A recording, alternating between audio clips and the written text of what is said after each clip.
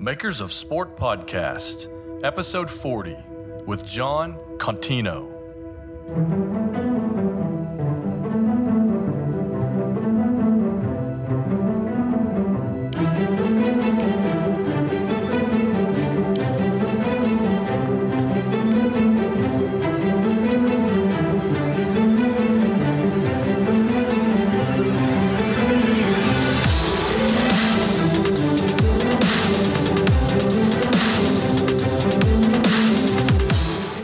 Hello and welcome to episode 40 of the Makers of Sport podcast. I'm your host, Adam Martin, at @TAdamMartin on Twitter. Today on the podcast, our guest is a man of many talents, a creative director, illustrator, designer, and perhaps most notably, a hand letterer. He runs his own independent design studio in upstate New York, where he has worked with some of the world's top agencies and brands, including Nike, IBM, Coca-Cola, and in the sports world, ESPN, the magazine, Sports Illustrated, and many more. He is also the co-founder and creative director of CXXVI Clothing Company, in addition to running his own menswear and accessories company, Contino Brand. Ladies and gentlemen, John Contino is with us today. Welcome to the show, John. I appreciate you taking the time to come aboard. Hey, Adam. Thanks for having me, man. I appreciate it.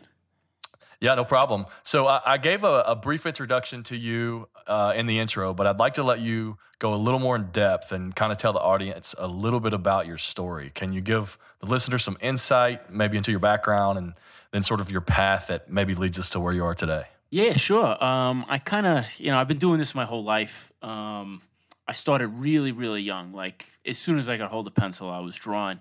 I come from a creative family, so my mom, my grandmother, my dad, everyone was very supportive of me just drawing and just being a creative person. So it was kind of cool to grow up in that environment. And between my mom and my grandmother, I learned a lot about drawing, illustrating, lettering. My mom and my grandmother taught me calligraphy when I was about 5 or 6, I think. So I was learning really, really young. One of my main things that I was obsessed with as a kid was just drawing sports logos constantly. So, you're talking drawing the Yankees logo, drawing the Mets logo, Jets, Giants, Islanders, Rangers, Knicks, Nets, everything that was local, I was drawing over and over and over again. And I was so obsessed with it. And then, then movies and music started to get involved, and I really started to get into logos for movies. Like, I used to draw the Ghostbusters logo over and over again because that was huge when I was a kid. Eventually I got a little bit older. I got into the hardcore scene and playing in bands. And, I found a new use for my talents as an artist, which I never really thought had any use besides just like drawing stuff for people that asked me to draw stuff for them. I started getting into band logos. I started getting into record layouts and T-shirt designs and flyer designs and posters and all that kind of stuff.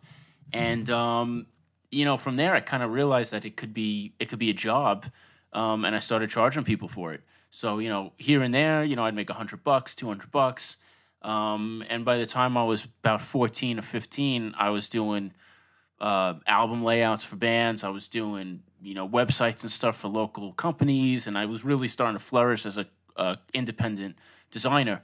So that was one of my first jobs, was being a freelance designer. Just kind of happened. I didn't even know it was a thing.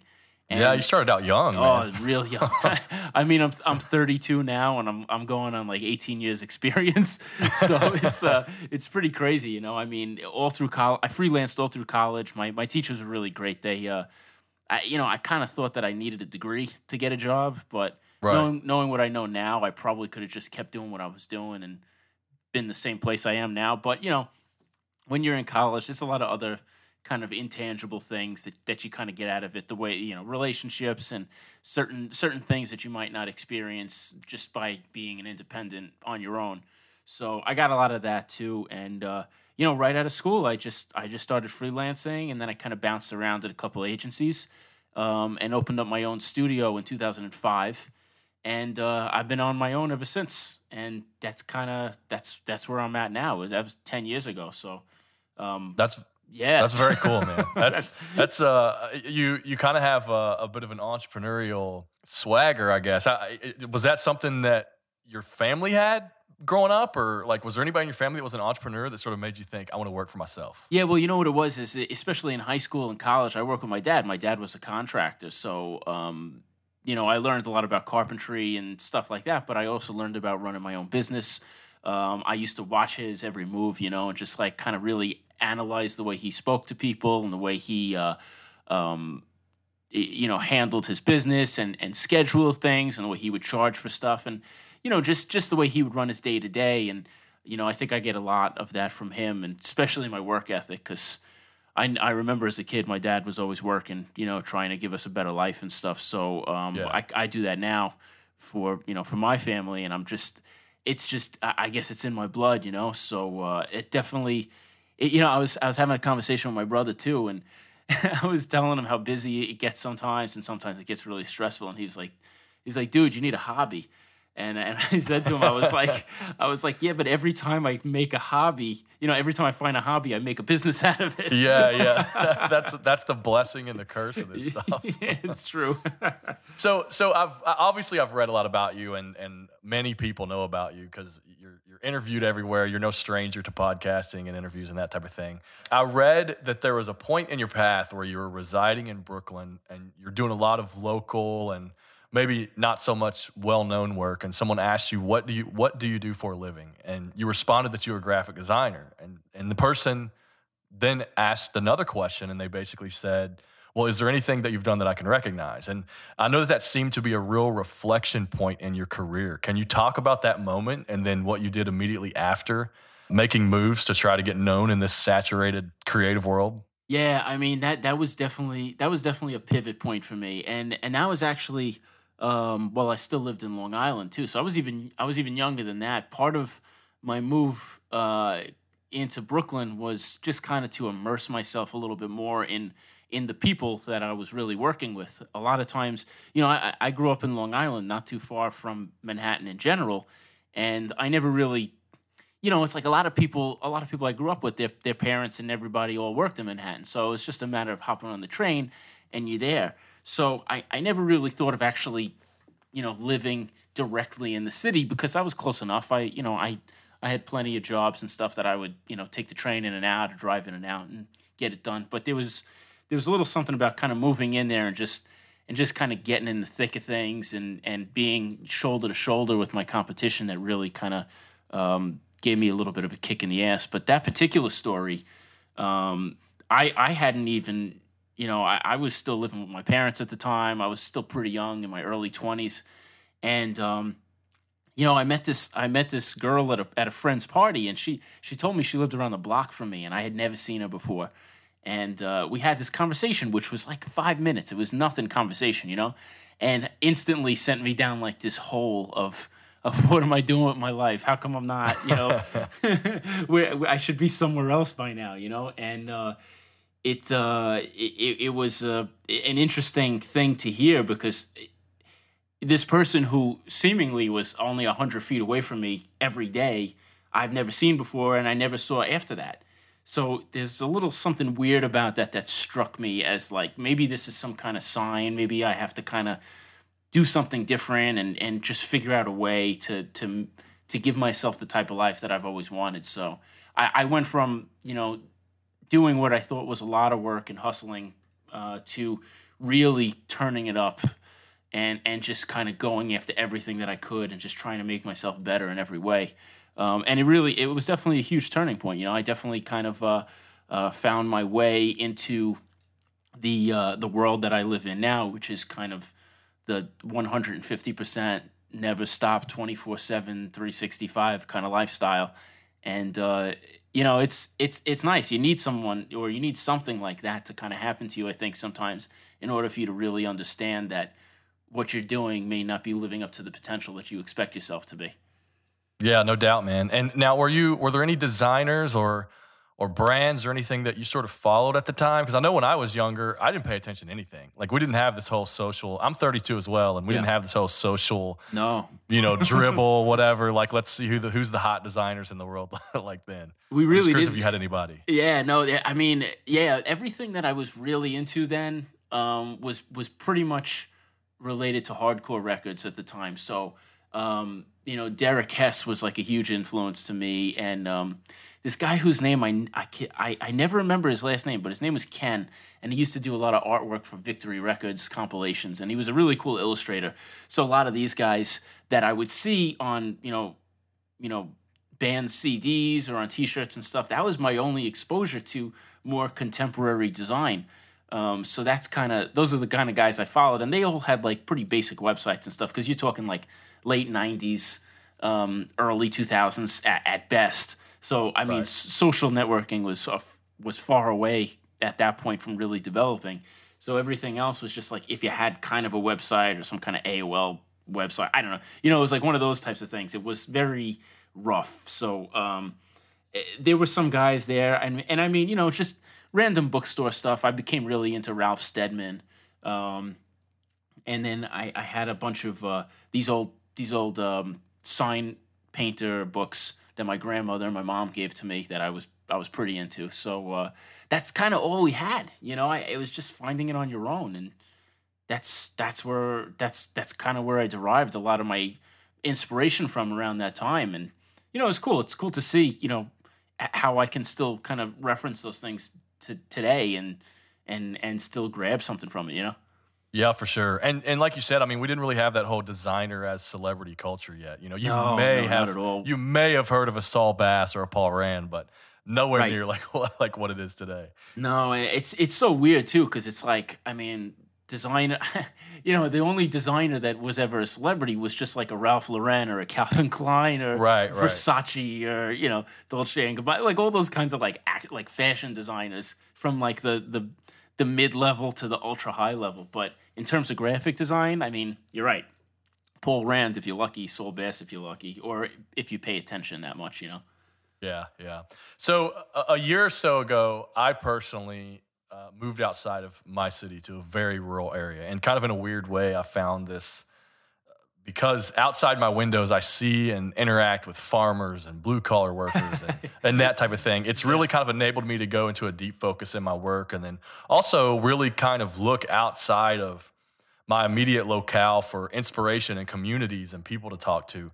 Now, I know that you made that transition as well recently in terms of moving to rural upstate New York. So I'm curious how that transition has been for you professionally, and would you also say that it allows you to kind of go head down and not be so distracted to what like the city has to offer? I mean, I was honestly terrified to do it. And the funny thing is it's only an hour outside of Manhattan too. So it's not like I'm moving into, the Midwest somewhere. Yeah, it's like it's not that like everyone in my neighborhood is still commuters to the city, so it's not even like I'm that far away, but I was still scared because I always took so much from the city for inspiration that I felt like if I was going to leave it, it might take a part of me away, but the first time I left after we had moved up here and I did a couple of lectures, I went to some trade shows and stuff, and I just had like one of those busy days where I was in like meetings constantly, and it was like 8 o'clock in the morning to 7 o'clock at night in the middle of the summer. And I remember getting in my car and driving up the West Side Highway and then onto the Palisades and watching the buildings get smaller and the trees get bigger. And I pull into my driveway and it's quiet and I just hear the breeze like blowing in the trees and stuff. And after a long day, I was just like, wow, you know what? This is kind of nice. So it was like, it gave me a little bit of that separation I feel like I needed in order to calm myself down from being like completely manic all the time about work. Right. And so, I mean, I'm still as probably more of a nut job now than I was even then, and that was only a couple of years ago. And but at least now it's a little bit easier because if I get to a certain point, I can grab my daughter and we go outside and we can run around in the grass or pick leaves off the trees or something, and it automatically kind of just goes away. So it's just nice for a little bit of that mental clarity. Well, you mentioned your daughter, and I really dig how you're a family man and you kind of keep that up. I think that's one of the blessings of sort of doing creative work that I'm an independent myself, and we have these internet connections that we can work flexibly from home and see our kids grow. Yeah. And I know me personally, I've been able to take my kids to photo shoots and watch me art direct, or maybe they see me working on some custom type with some logo, and like while I'm teaching them their letters. Yeah. You know, so are you teaching the little one the craft? Is she adopting the family craft? She is. I mean, she's such a special little kid. It's so funny. I mean, I could never dream that she would be as great as she is. But I mean, she was 10 months old, and she was sitting on my lap drawing, holding a pencil, as like the same way that I hold a pencil. I mean, she wasn't even a year old yet, and she was already drawing. She wasn't doing that like kind of fist baby grip of, holding a utensil. She actually had like her pointer finger and her thumb like holding it properly. So she's been between, my wife and I, we're just like, spilling creativity out 24/7 to her, because my wife is she's a singer, she's into music, she's a great writer, and she's visually, her visual aesthetics are great too. So between the two of us, my daughter is just overloaded with creative stuff constantly, and she really soaks it up, and she really kind of spits it back out in her own way. So she definitely has it. I mean, I don't know if where it'll take her in her life, but at this point, I mean, she's always drawing, she's always singing. I'm teaching her how to play the drums. She's getting into that. She's just she likes maps. I mean, she's like really into maps. She loves maps. And it's cool to be able to see that start in its very, earliest stages, and hopefully she's into it for the rest of her life, and I could nurture the hell out of it, Yeah, no doubt, man. And I think one thing that's cool is like you mentioned, nurturing it. And for me, when I was growing up, my grandmother was really crafty and into crafts. She was like, at one point she's like weaving baskets, and then she's like painting like cool things on my shirts. And like I sort of inherited some of that from her, but there was still sort of that mentality of just like the time period, like you got to get a job and you got to go work for somebody for 40 years. And I think what's really cool about, where you are and being able to raise, your daughter in this way where you can push this creativity and this flexibility is she's going to grow up seeing a different kind of lifestyle, as opposed to like dad having to leave for work and not, dad or mom leaving for work, not coming back until like a certain time in the day. And you sort of like turn it off and have a beer or whatever, and then like go and do the same thing the next day. Whereas like in this creative lifestyle, it's like you can do anything you want as long as you have like your mind and some paper and like an internet connection. It's true. Yeah. I mean, that's all it takes. And I work constantly. So there's definitely times when my wife will just tell me, she goes like, I feel like I haven't seen you this week. And I'm just a couple of feet away from them at all times too, So it's, it's still pretty crazy, but the great part about actually being able to stay here and be here is that I can turn it off whenever I want, and I can, I'll break out at 2:00 in the afternoon or 11 o'clock, or I went to the supermarket with her this morning and we did food shopping and everything. It's cool to be able to do that, because if I was in a studio or if I was at an agency somewhere, I don't know if they'd ever see me. If I kept up the way that I work, I don't know if I'd ever be around, and I would hate that, because to me the most important thing in my life is my family. So if I was being deprived of that, I don't know what that would do to me. Yeah, no doubt, man. It's crazy how those things change in our lives. A lot of creatives, to kind of change paths here, are passionate about maybe things like sport or just another particular niche, and they have dreams of, I don't know, just to this particular audience, designing a team brand or doing work for maybe a big consumer sports brand like a Nike or Adidas or Under Armour. But the problem is a lot of us, and listeners to the show, myself and whoever, kind of start and you're doing these things where you're grinding away on maybe some regional hospital brand or like some local bank or something. And you sort of solve this problem by creating your own work in the style that you wanted to create. And that was even if you had to make up your own project. So I'm curious, can you talk a little bit about that and the benefits of doing such a thing and sort of where it led you?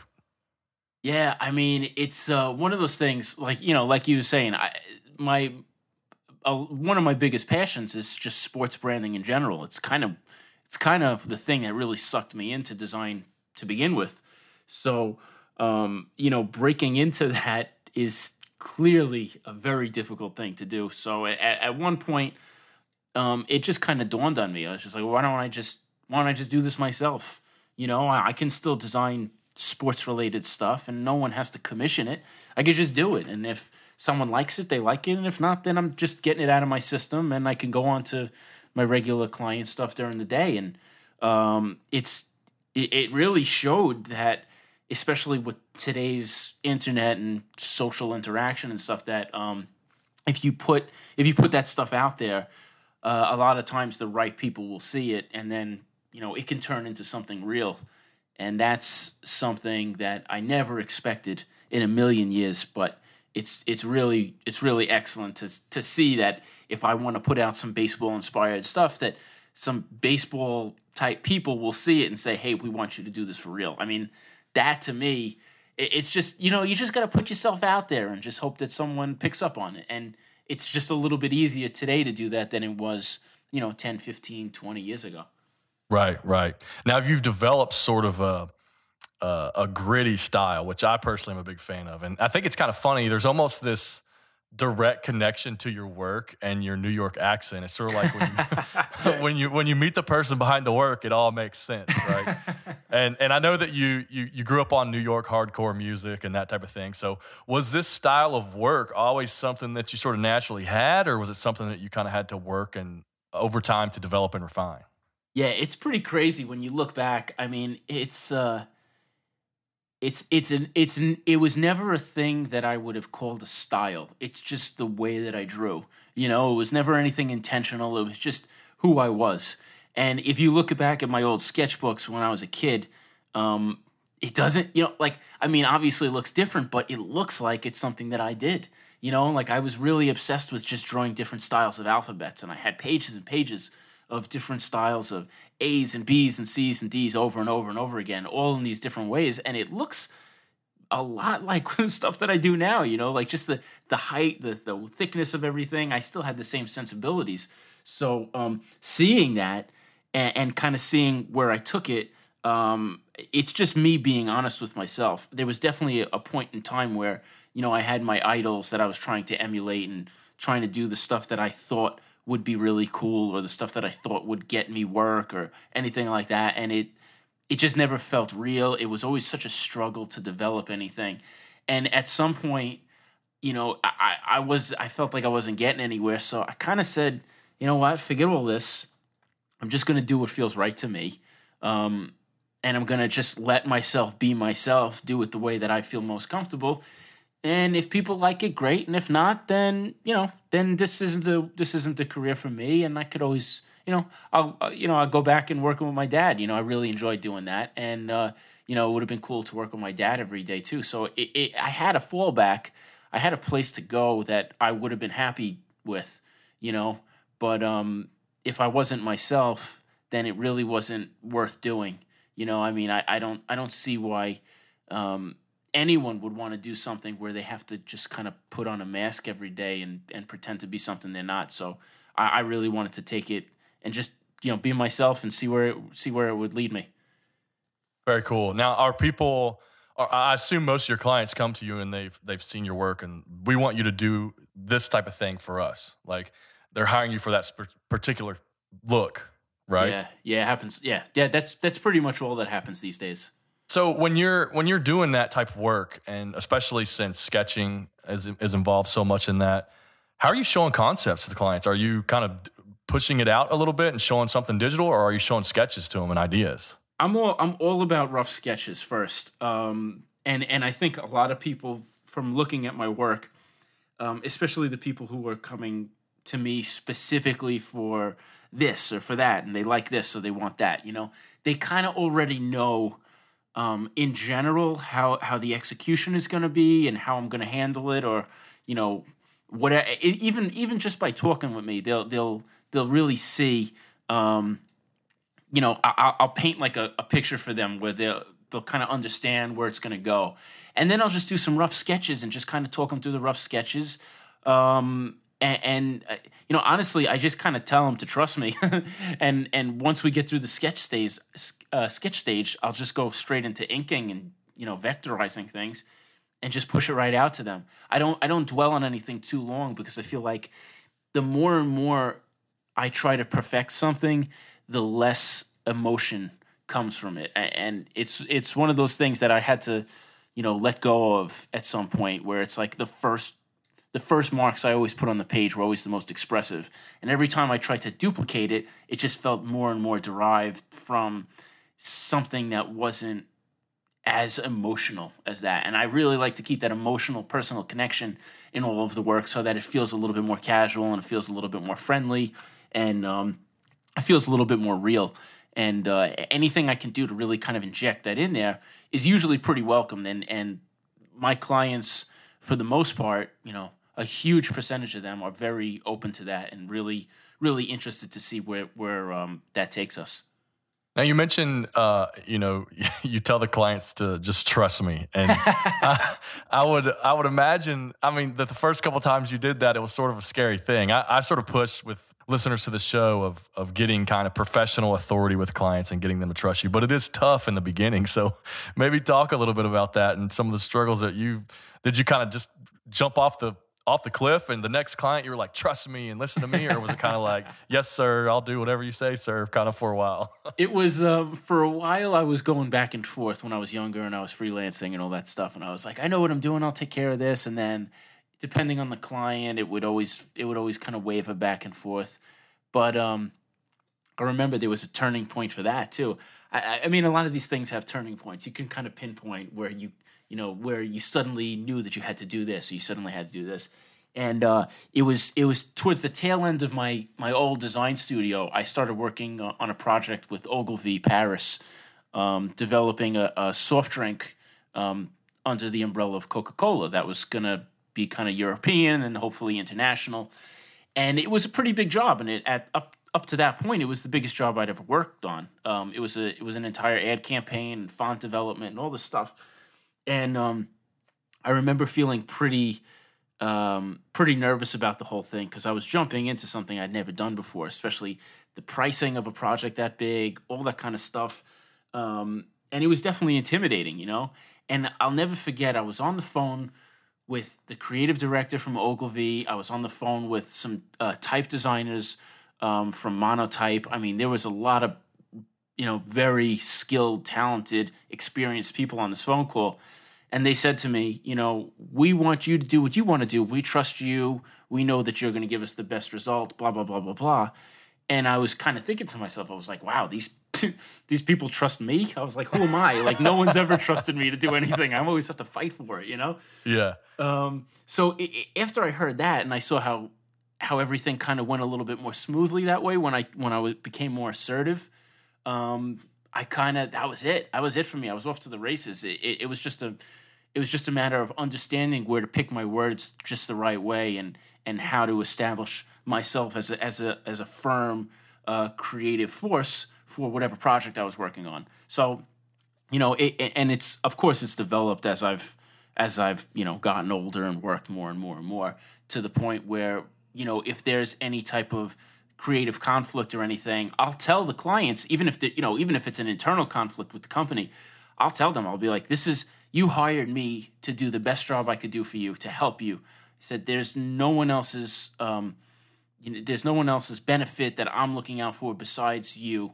So I'm trying to give you the best of what I can give you, and I'm here to help you. So as soon as little things like that really help to, sometimes put some clients at ease or realize that, it's very easy to get lost in the details and the craziness of launching big projects. But when they see that there's someone there to hold their hand a little bit and to really help guide them, it makes things a little bit easier. So even if you have to be a little firm and say, trust me, I'm going to take care of you, and then, obviously delivering, you're able to build up that self-confidence. And the more you build up that self-confidence and the more you deliver, the more you'll have more of a reputation of giving the clients what they want, even when they don't know that they want it, and giving them a project that goes easily and something that they can feel relaxed in, and it doesn't get more stressful than it already is. So it has a lot to do with just the relationships.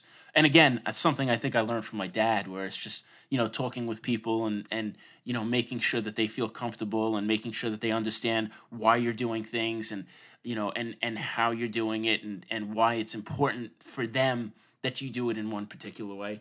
And, it's vital to maintaining your business, especially if you're a one-man show or if you're a small team. if you're not this huge corporation, you really got to look out for yourself, but you have to look out for your clients too, and show them that you really do care what happens to them. It's not just a paycheck to you. You're invested in it as much as they are. Yeah, that's good stuff, man. And I think that there's, maybe for people that are working with smaller clients, more local clients or regional clients, maybe those clients have been burned on people that are just what I would call technicians, or people that just know how to make things, but they don't understand things like strategy and creative direction and really trying to kind of keep things on point to reach this common goal. And it's like, oh, I made this because I like it. Right. As opposed to making it for that company's audience or whatever. So it's awesome when you kind of strike up those professional relationships. Right. I do want to talk. When I was a kid, I remember I always wanted to draw photorealistic. There was something about it. I remember seeing these Marvel comic cards that like they were drawn or illustrated in this. It was like, it was the Hulk, but he was photoreal, and it was absolutely insane. I was it was surreal, and it was almost in my head. I thought, if you can't draw photoreal, you're not a good drawer. And I couldn't draw photoreal. But I know when I went to art school, I had this awesome art professor, and he told me, when I was telling him about wanting to draw photoreal, he shut me down one time and was like, well, why wouldn't you just go take a photograph? And I was just like, and it made me think for a moment. It was sort of this awesome moment where I began to respect and appreciate different styles of drawing and almost like the imperfections of it. And I think that your work really reflects this handmade, sometimes imperfect style in terms of like little whimsical, you can tell it's handmade. And, in this digitally inundated world, what is it, in your opinion, about the style of work that resonates with people so much today? I think you're right. I mean, I think it's just like, everything we do, everything is technology based these days. We live in a country where we're lucky enough to have all these things at our fingertips.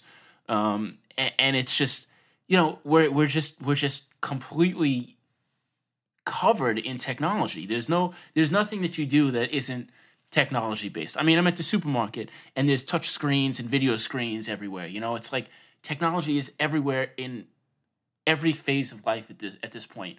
And I think that creating something completely by hand and doing it in a way where I feel like I've always been the type of guy that's been obsessed with clean lines, modern architecture, Swiss design. Looking at my work, you may not get that, but where I come from a design perspective, or even my history in terms of what really resonates with me, it's that type of clean modern design.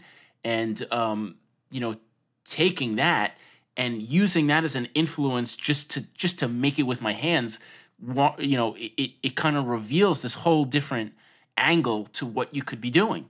And the less I use the computer and the more I used my hand to kind of craft these things, the more natural it felt to me, and the more freely I felt I was able to express myself in the style of design that I'd always loved. So even though it wasn't looking exactly like Swiss design or a famous New York City subway map or something like that with Helvetica and clean lines and cool angles and stuff, it was still in the back of my head of, this is how you design, except I'm going to take my hand that doesn't draw a straight line or a round circle and just kind of let it go and see what happens with it.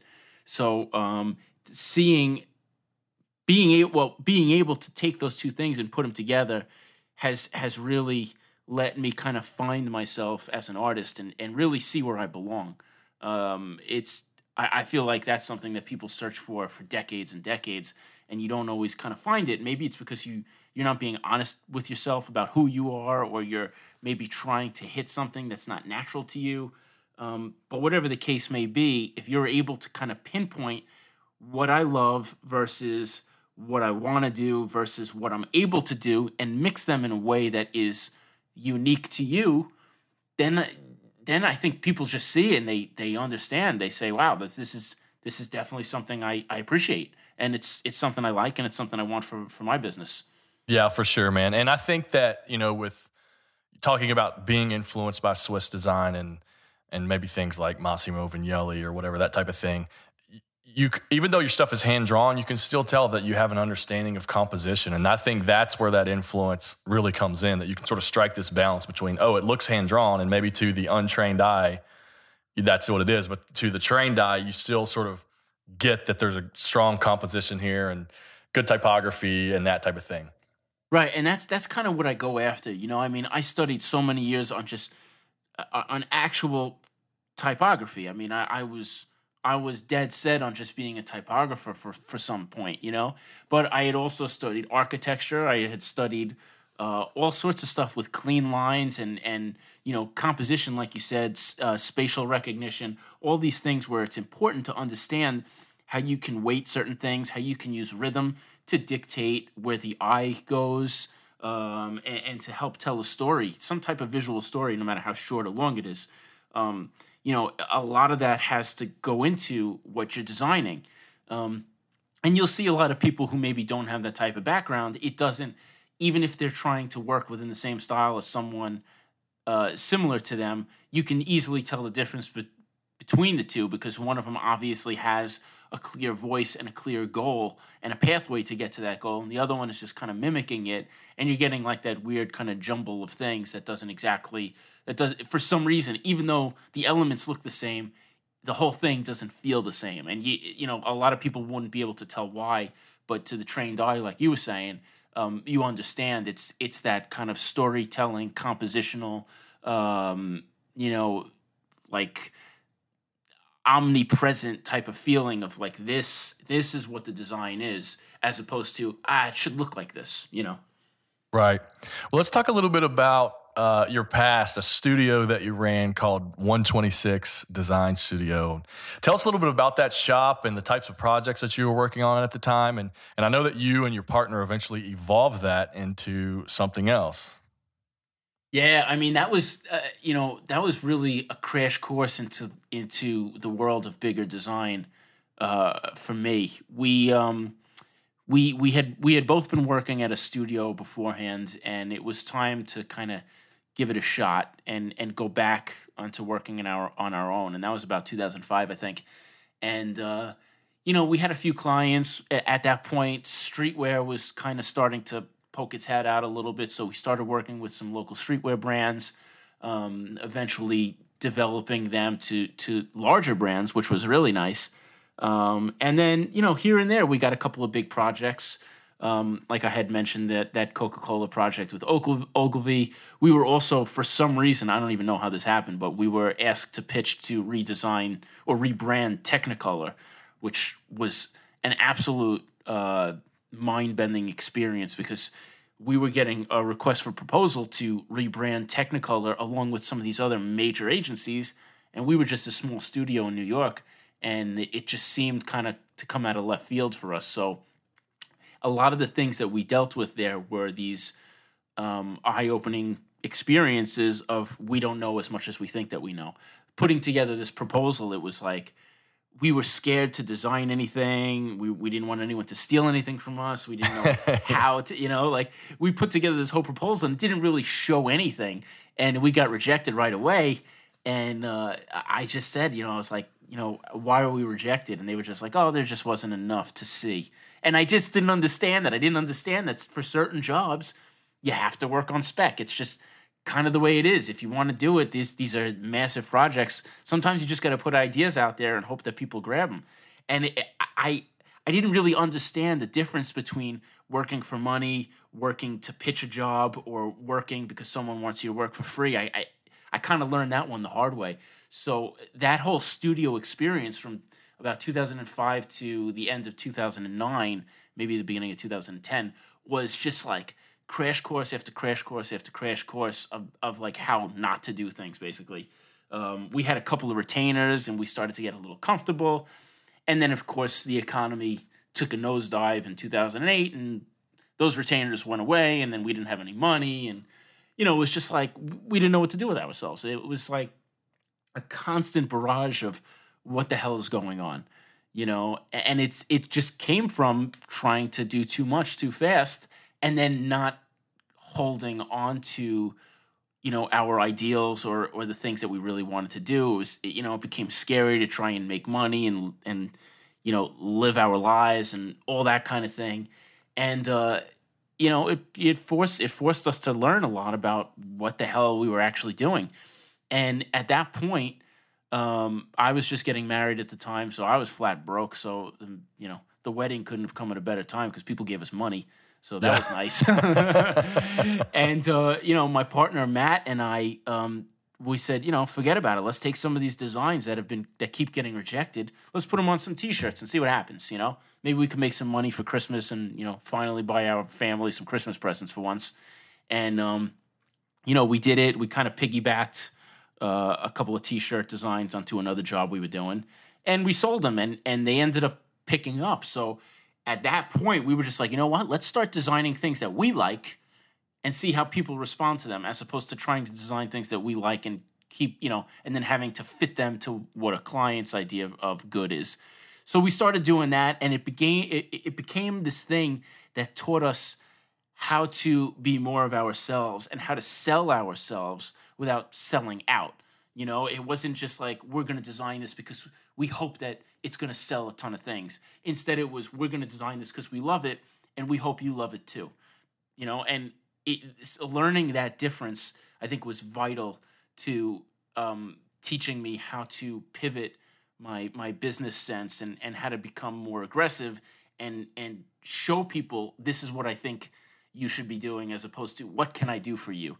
It was a very subtle difference, but getting involved with that and creating a brand and creating product for a brand and then seeing a positive reaction to that gave me a lot more confidence as well to kind of really start being myself and putting more of myself out there and not worrying so much about whether or not it was going to pay the bills, and worrying more about if people will respond positively to it and how I can use that to further, expand my career and do bigger and better things. Right. And, I think that it's an interesting thing where you realize that you don't have to do client work. You can do other things.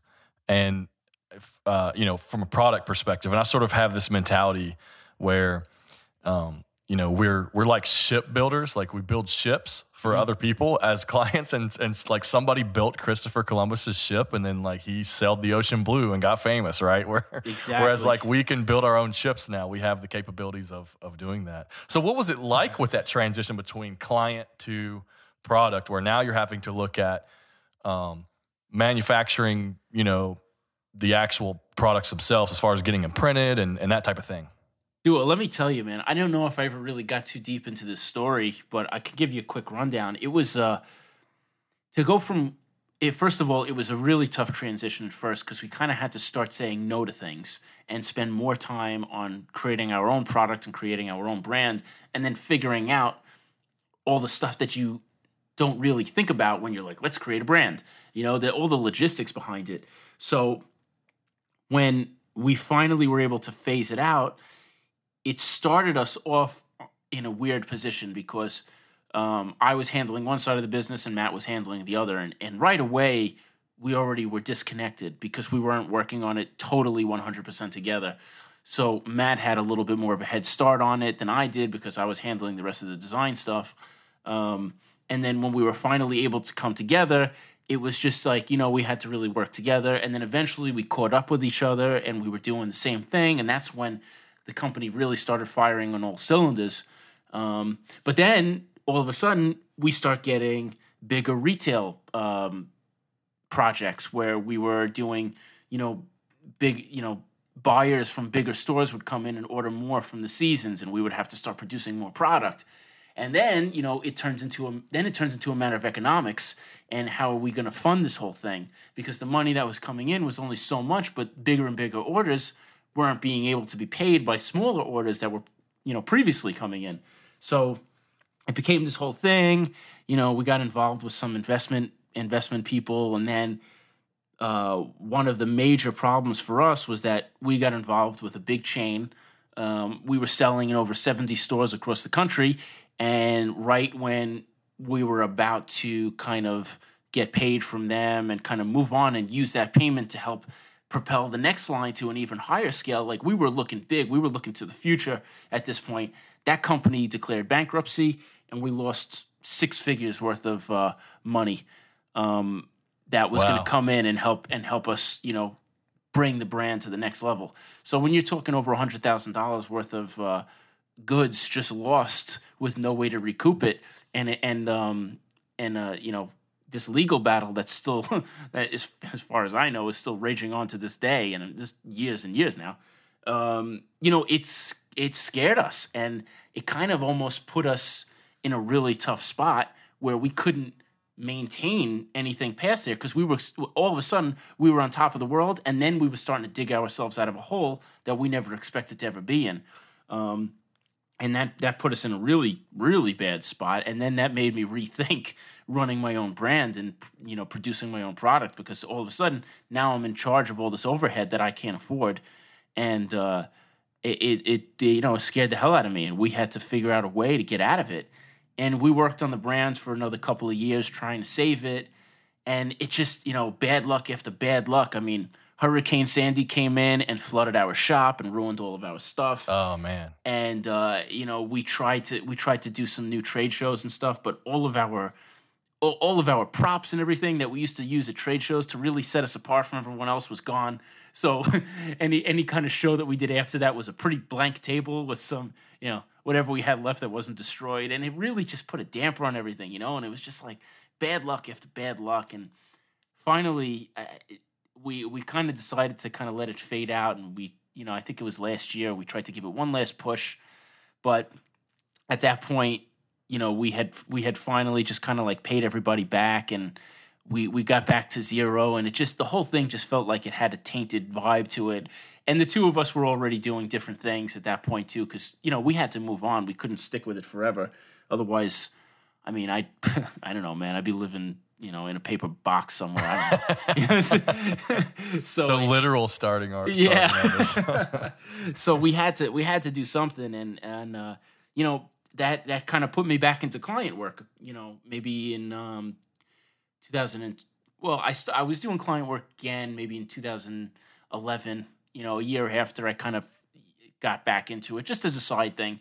But then a year or two after that, I was going all the way back into client work, and made it a point to keep my overhead as low as possible for the foreseeable future, so that kind of thing didn't happen again, especially since I got a family and a mortgage to worry about now. It's not something that I really wanted to do, but and your wife probably wouldn't want massive piles of T-shirts and merchandise hanging around now. We still got a lot of that in the basement. It definitely drives it nuts.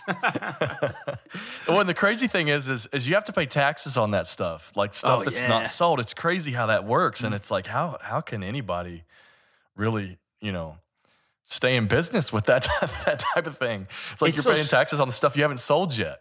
Yeah, it's so scary. I mean, it's just like, where is this money coming from that the government wants from me? Right. We were hit with like the cold hard truth, and it was scary. So we kind of stepped back from that for a little bit, and then every now and again, I brought Contino brand out, and that was fully funded by me, and I'm working on this new notebook brand called Tomahawk right now, and it's kind of like the ideal pocket notebook. And it's I'm not doing anything that I can't afford to do.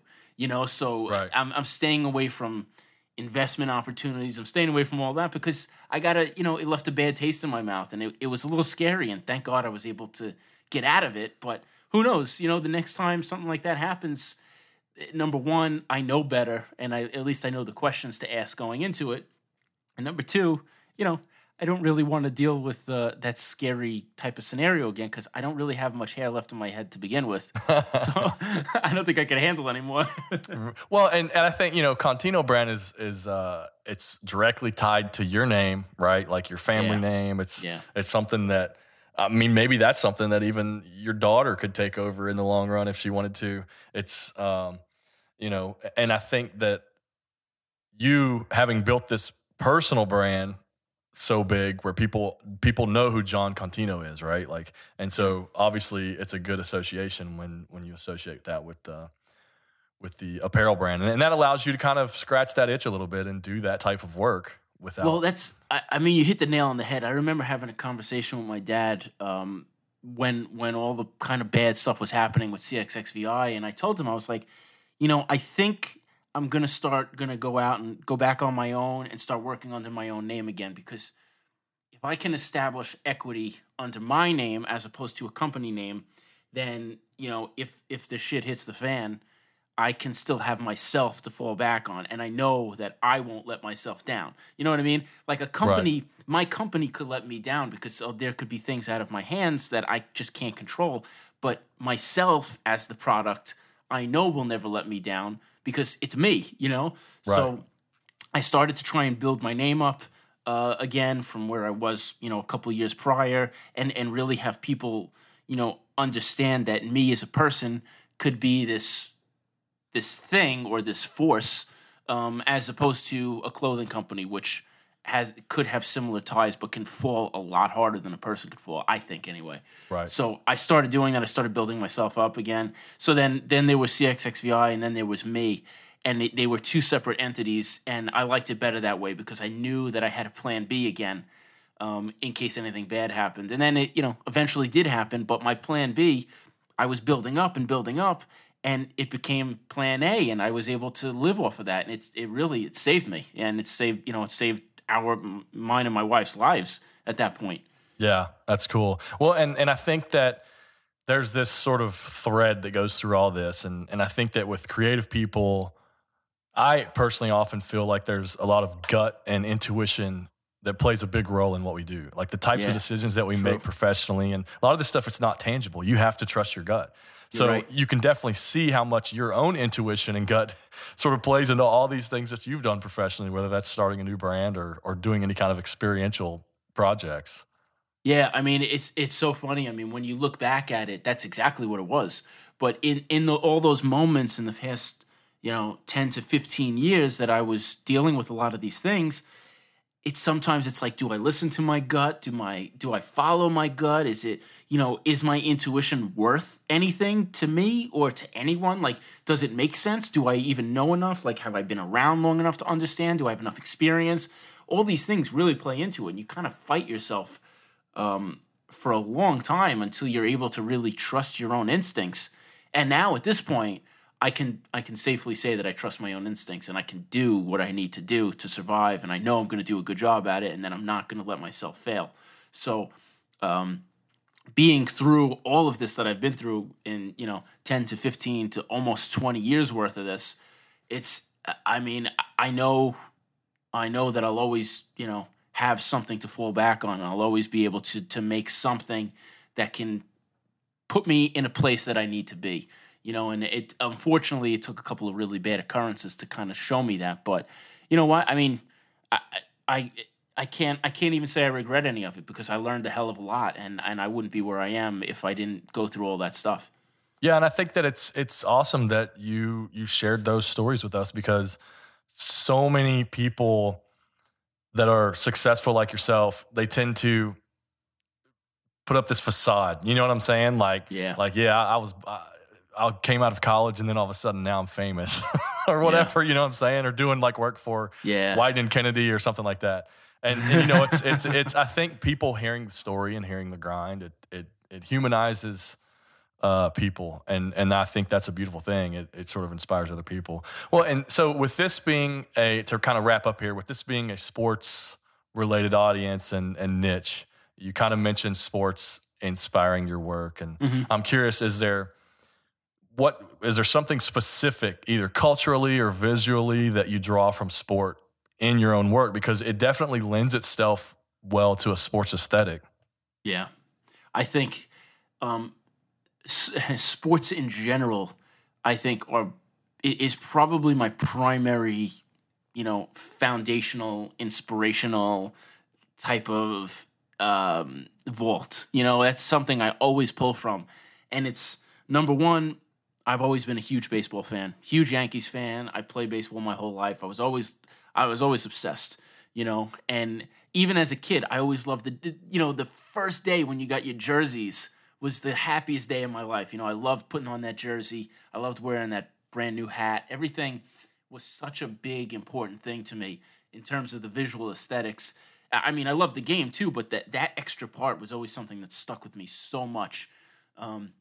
And then once I really started to learn more about the game and learning about the history of the game, and especially growing up through the 80s, 90s, and whatever, like you see the uniforms change, you see the branding change, you see, you know, like the late 70s Astros go from, you know, the stripes across the chest to, you know, modernizing to today and getting a little bit more traditional within the past couple of years. And you get to watch all that stuff and you're enamored with it, with baseball cards and all that cool stuff. Especially, I remember when I was a kid and the new era hats really started to become really popular with, you know, our age group because they were fitted hats and they were just like the authentic on-field hats, and that was never anything I had. Mostly maybe because I was a kid, or because they were a little bit too expensive for me at the time. But you know, there was no more snapbacks. There was no more gas station Yankee hats with like Coca-Cola written on the side. You know, this is like